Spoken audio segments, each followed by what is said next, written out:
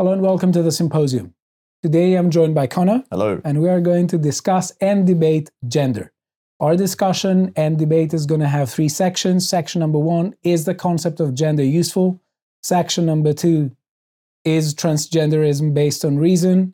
Section number 3, what to do when kids say they're trans.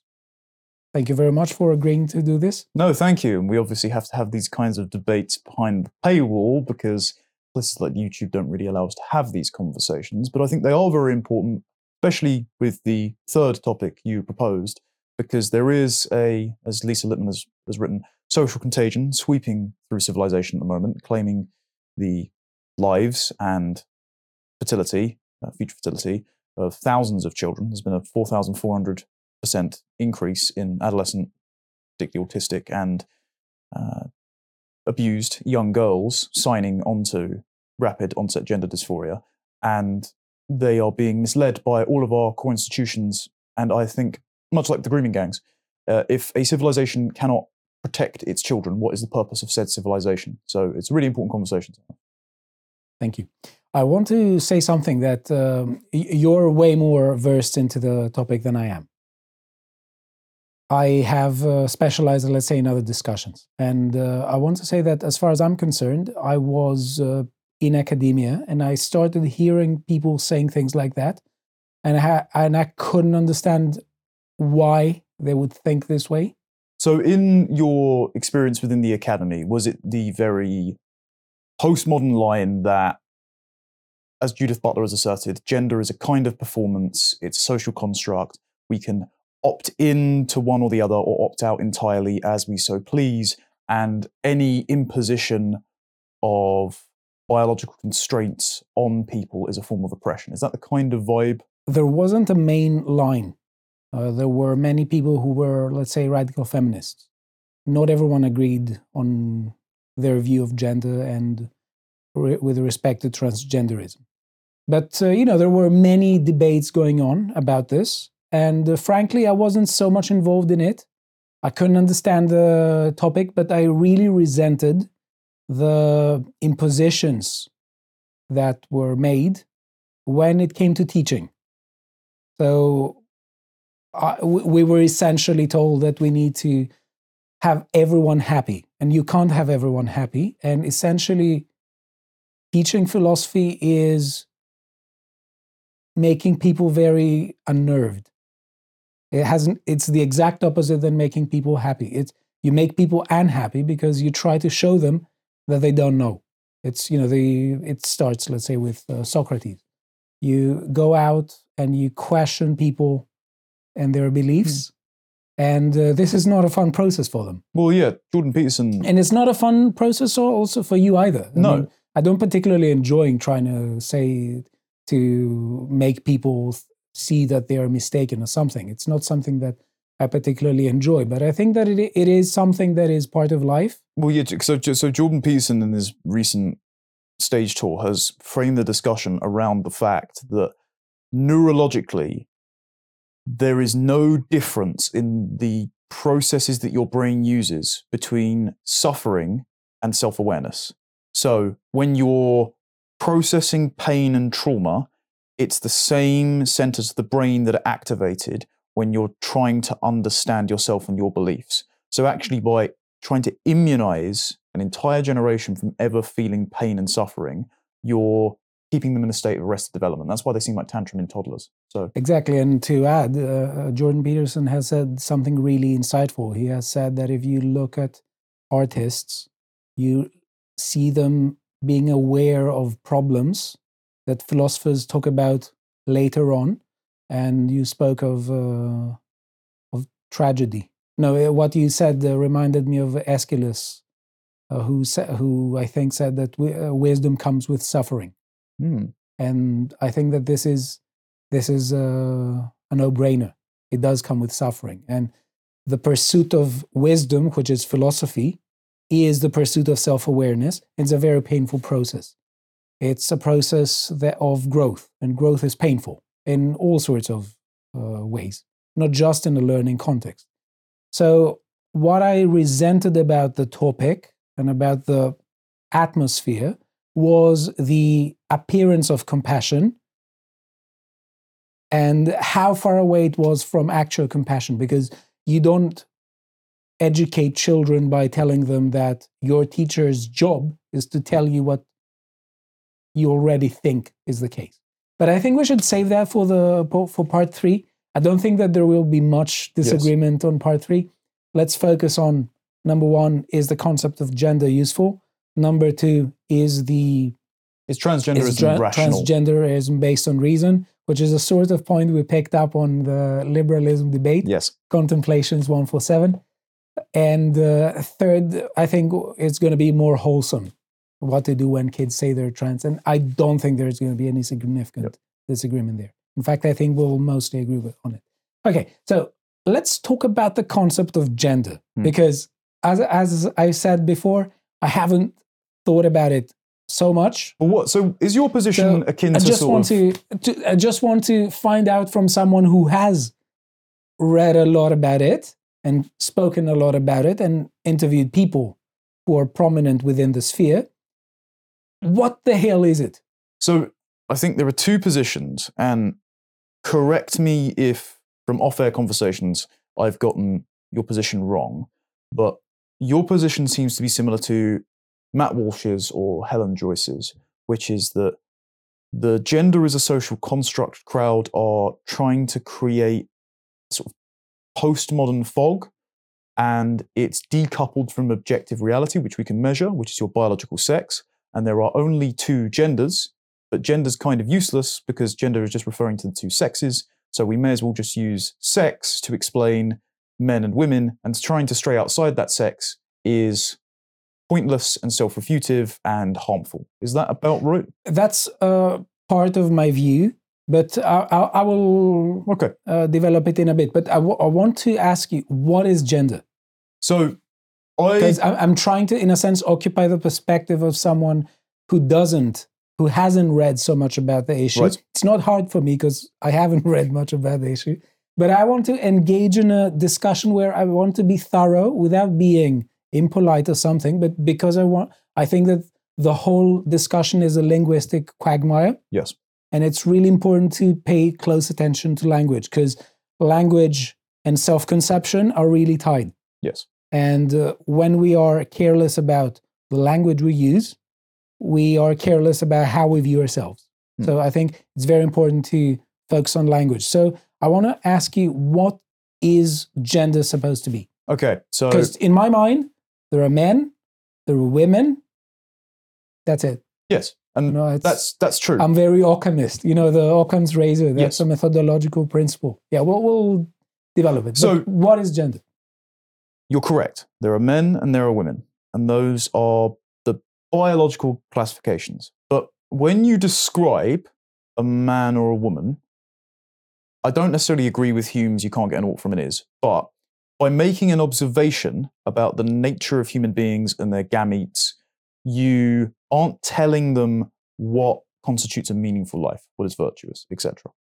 But you can derive a sort of set of social expectations that are downstream from their embodied realities. So men and women have different levels of parental investment based on one being the gestator, one being the inseminator, and they have different levels of strength and color perception and neurological temperamental inclinations. And so from these factors, you can derive a sort of set of expectations that by living up to them, life is most meaningful. And that would be gender. It is your social role correlative with your biological sex. So if biological sex is the thin definition of what a woman is, or a man is, then gender is the thicker definition of what a woman or a man is. They're not inseparable, but gender would be the extension of that. Ivan Illich puts it best. So Ivan Illich in this book called Gender, it's in the stack here. If you want to. Yes, so Illich was a former Catholic priest, and he wrote this book called Gender, and it got him cancelled from academia. They called him a Nazi at the time. They made a papier-mâché phallus and paraded it around the campus where he was hosting a talk about it. The classic cancel culture stuff, about 40-odd years before it reaches its fever pitch right now. The epitome of tolerance. Yeah, quite, exactly. Yeah. Very Marcusean of them. So Illich used the terms vernacular gender and economic sex. And he said we live in a sexist civilization, but not sexist as in the feminists use it. He thought the feminists were kind of stooges for materialistic forces that were working towards the abolition of sex itself. So vernacular gender means the social roles that men and women inhabit within a time, a place, and a culture. So it's particular, it's constrained, and it never needs to be questioned. So you wake up, you perform your gender role, and you never need to be self-aware about your gender role because life can't be any other way as it is. And he saw it as the hunter-gatherer to agricultural economy. And the analogy he would have used is tools. So different tools were made for different hands because men and women have different hand sizes, different strength capabilities. So the scythes would be for men more to do with slashing, whereas for women it would be for certain kinds of crops that make it easier for them for gathering. Or men would tend to the cows because there's greater risk involved in that and greater strength requirements, whereas women would tend to the chickens because they lay their eggs in one place, it's easier to gather when you're pregnant, they're lighter to carry, things like that. How work was set up and your non-interchangeable roles within a household that were of equal importance were gendered. And they were never questioned or evaluated. And it transitions into what he calls economic sex because men and women then became abstract categories because work became more interchangeable and the domestic economy got flipped on its head. Particularly when during the Industrial Revolution, machine manufacturing was more suited to women and children because the instruments, and if anything fell through the machine, were easier to get if you had smaller hands. So the economic relationship between men and women flipped, and so they became very aware of their sex differences because of a change in how the household made its goods and earned its keep. And so gender are the embodied, meaningful roles within a family relation that is correlative and downstream of your biological sex, that is just a kind of lived reality. And the reason we've got this sort of critical consciousness raised about gender now is because we've suddenly become really aware of it because how we've lived and related to one another has changed so drastically. I know it's a very long-winded answer, but I hope that. Okay, so I have two things to raise. First is a question, because when, let's say, we approach someone who, puts forward a particular theory, we come across several notions, several isms, several, let's say, technical concepts sometimes. So to understand a theory or a position, it's good to see how these concepts are related to each other in the mind of the person who embraces the theory and communicates it. So question number one, when it comes to roles and social roles and expectations, do we have social roles and expectations occupied by some people because they are men and because they are women? Or are they men or women because they occupy these roles? Right. In other words, let me just unpack the question because I didn't formulate it really well. Is it the case that you become a man because you perform a role, several roles, and fulfill several expectations, and you become a woman because you fulfill some other roles and some other expectations? Or is it that society demands some things from you because you're a man and some things from you because you're a woman? So these, do you see the difference? Yes, yeah. So are you made a man because you fulfill a role, or is something demanded from you because you are a man? Yes, yes. So are the roles created to habituate you into being a man or a woman, or were the roles themselves created because men and women are a certain way? Yeah. So I think they're symbiotic. I think it's more so that the roles have evolved from the biological reality of men and women. This is, why tools are split up. This is also why men and women, this is a term that Nina Power uses. So I've done an interview with her on the website, great book, What Do Men Want? And she uses the term sibling economy to describe how men and women have become estranged from each other because we socialize and work together too much. And so sex differences, gender differences as well, have been reduced. And so now we're more like Cain and Abel than Adam and Eve. We're like squabbling siblings fighting for the same pool of resources than we are companions with Illich's term, ambiguous complementarity. We don't quite understand each other, but we're made for each other, So the the reason I think that the roles are derived from our sort of bottom-up sex differences are because as the roles have gotten more unisex, we have both made our sex differences more cosmetic, and there are more pressures on us to be more unisex biologically. It's almost like we're reverse evolving. So put it this way. How do women enter the workforce? Well, they couldn't as much as men before because of menstruation, because of sanitation concerns, because of the burden that pregnancy placed upon them. Okay, well, the birth control pill comes along in the 60s and 70s, completely upends that dynamic. Women can enter the workforce en masse because they can, and because the government starts earning more tax revenue, and the productivity spike encourages businesses to start hiring more women. The can becomes a should, and the relationship between men and women change because the economic relationship between them changes. And so there's a pressure to neutralize women's biology so that they can compete economically with men. So the role is made unisex, and so the human being is bioengineered to be more unisex. But you need the bioengineering for the role to be made unisex. And this is why in the 2000s to 2010s, when we had this weird sort of feminist craze, you had loads of feminists complaining about what sounded like really mediocre issues. Do you remember those articles that said the office is sexist because air conditioning is too cold for women, or because mice are too large for women's hands? They were sort of right. Like, it's a luxury belief complaint, but what we were doing was we were inducting women into the workforce after changing their biology to be less female, and then saying they need to compete under the same conditions with men. And so they were saying, actually, we're running up against biological walls rather. And so the office itself needs to change to accommodate those still lingering biological differences so that we can basically compete equally.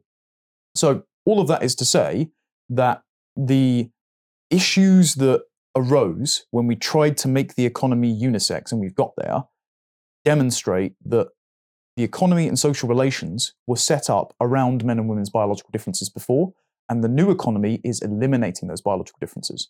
And this is perfectly encapsulated by the Dino class. Mr. and Mrs. Dino who go to the call center, they do the same job, right? They work in recruiting or they work in marketing, and so they sit there typing away all day and basically making spreadsheets or making phone calls. But Mr. and Mrs. Dino are the most hypermasculine or hyperfeminine costumes you could ever see.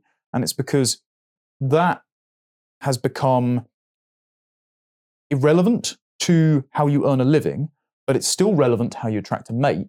So your muscles are there for non-pragmatic reasons, or you've got fake boobs and a fake bum, not for fertility reasons, but for status and validation and all of these things. So that's how gender has become a costume, even for people who aren't transgender or aren't non-binary and the like. So there's a question here, and there's also a separate point to raise, because I raised the first point and the second remains unspoken of yet. So you would say that we have biological males and biological females. I have a set of eyes, so definitely, yes. Yes. And they have a different nature, or at least to a very large extent, there are different biological underpinnings of their behavior. Sex difference is, I think, the oldest specification of life. It predates language or sort of like conceptual formation. Yeah. So the fact remains that we expect some things, some social roles from some humans because they're biological males. Yes. And we expect some other tasks from some other humans because they're biological females. Yes. Great. So the fact that in some societies these roles can change doesn't alter the fact that we have biological males and biological females. Yes. In, let's say, across time, if there are changes in roles, we don't have a change in who people are. You can change how people think about themselves, but then the success of the civilization which decouples gender from sex is less than that maximizes gender differences. Okay, let me bring the second point here that I wanted to make. It seems to me that another feature of this discussion is that we are not particularly sensitive to distinct uses of words. What do I mean by that? Is that some languages is a very dynamic institution, a very dynamic phenomenon. There isn't just one function, description. There are many things. I could ask you a question. You could tell me, pass me the salt. That's not a description. Yes.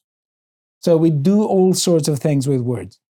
And even when we are talking about descriptions, there are even many kinds of descriptions. And that's a fancy way of saying that, for instance, there is, in this case, a notion of the same term can be used in different ways. For instance, the term mother.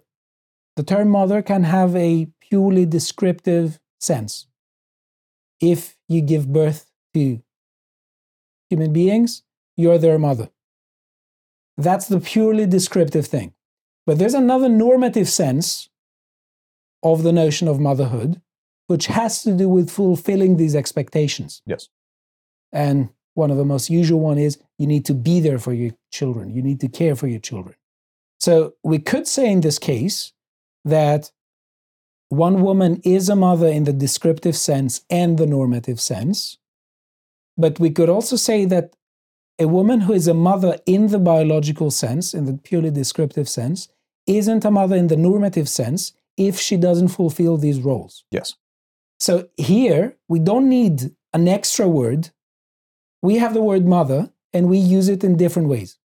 The same applies for father. We could say you're a father when you give birth to some people. You do your biological part. But the normative notion of a father has to do with also caring for your children, being there, providing for the family, your wife and children, all these social roles. Yeah, not going out to get cigarettes and coming back 20 years later. Yeah. Yes. So in this case, I want to draw an analogy and say that it seems to me that in these examples, the notion of mother and father, we have one term and we have two distinct uses of that term. One is at least. One is the descriptive, the other is the more normative one. That has to do with expectations that people can fail to deliver, or they can live up to. Let me formulate a question. Let us draw an analogy and go to males and females, because I want to say that personally, I think if the notion of gender is tied to roles, it isn't very helpful, and it is not needed, and it opens up the possibility of a discussion as to how it differs, which leads to confusion, and it could explain how lots of negative social phenomena arise. But let me just say this. We have males and females in the biological sense, but we could also use the terms male and female in a normative sense that has to do with fulfilling expectations. And that's why we have also notions like male role model or female role model. So when we introduce gender right there and tie to roles, it seems to me that we don't need it. And we have an extra feature, extra term that doesn't do any work on its own. It's essentially a synonym, but people don't know that it is a synonym.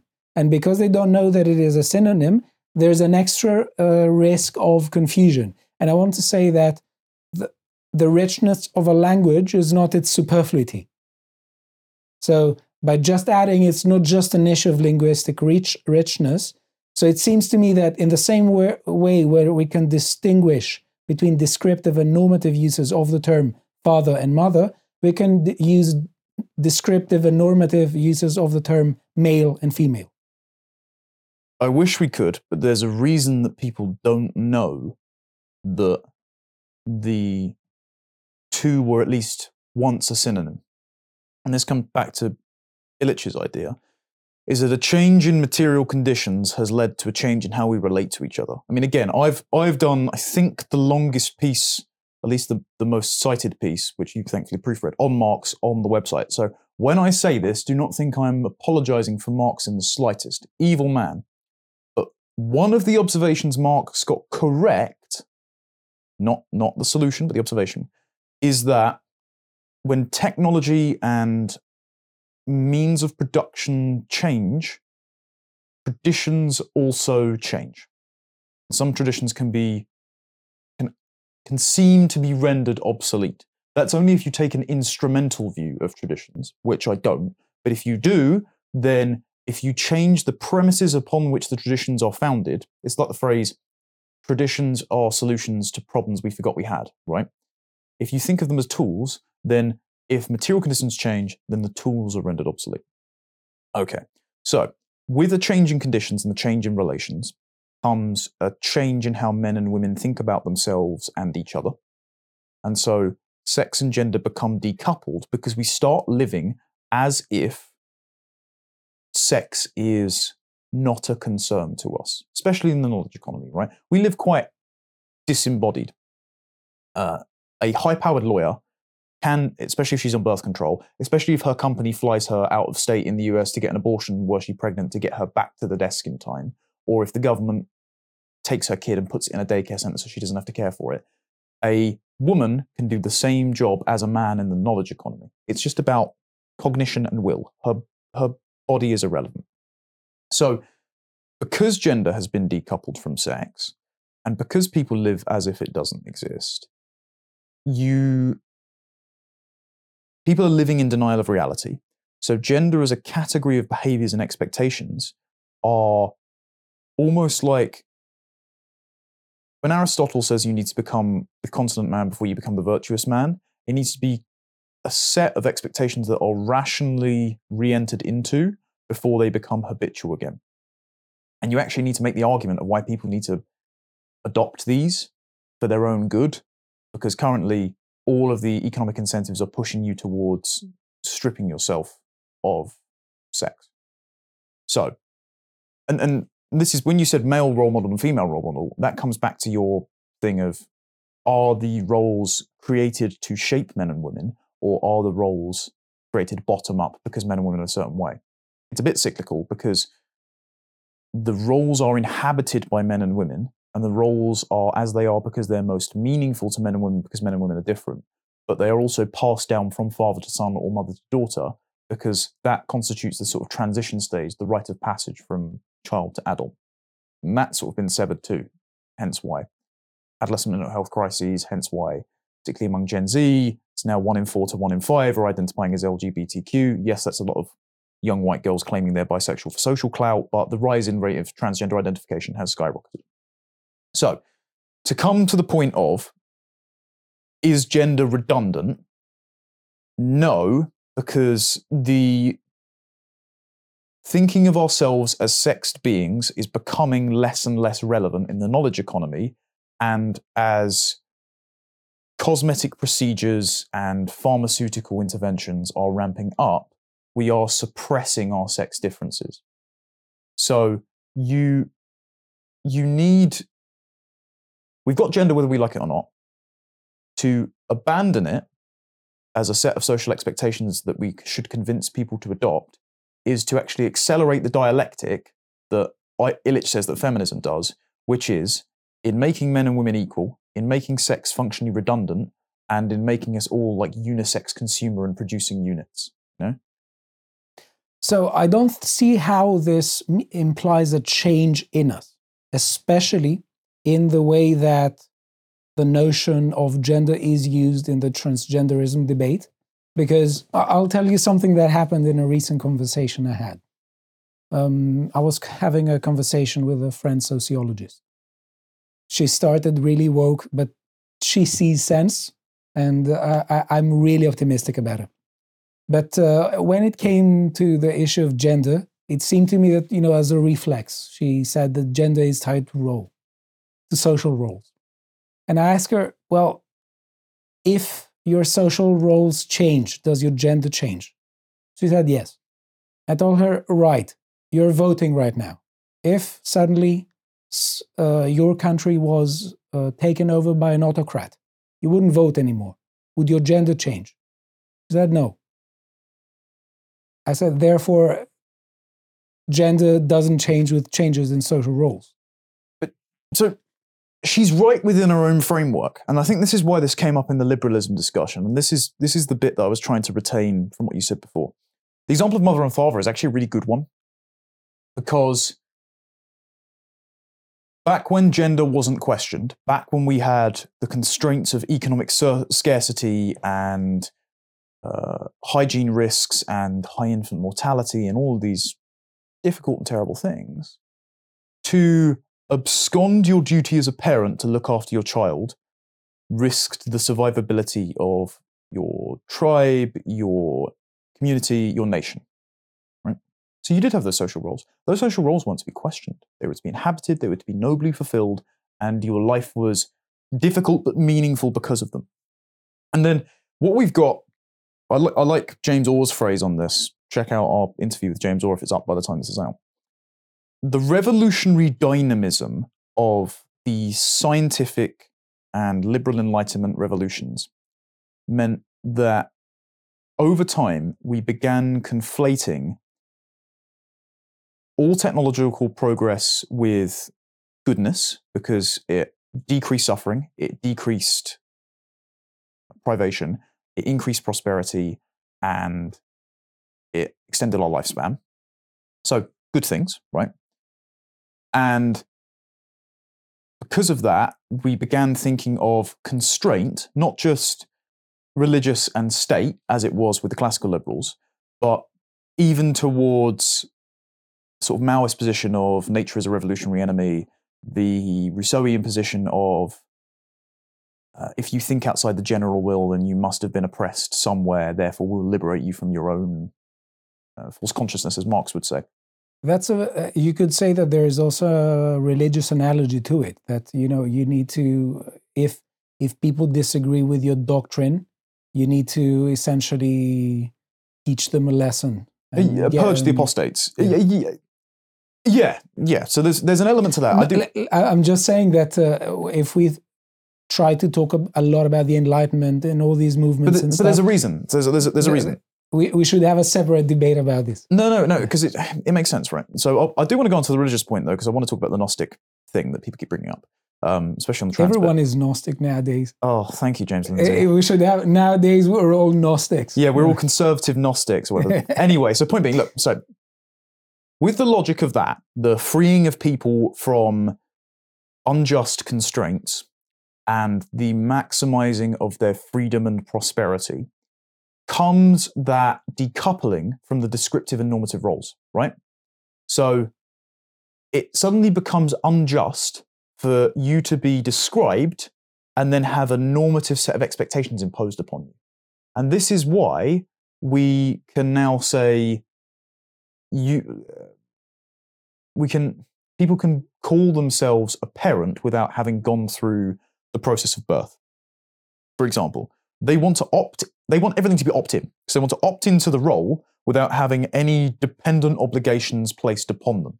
You could talk of father figures, but in that case, it would be decoupled from the biological one. Exactly, yeah. So what they want... But that's, again, a normative one. So it doesn't collapse the normative into the descriptive. But they hope to eject all of the normative expectations because they conceive of any obligation as a form of limitation to their will. And so this is why gender and sex have become decoupled. To watch the full video, please become a premium member at lotuseaters.com.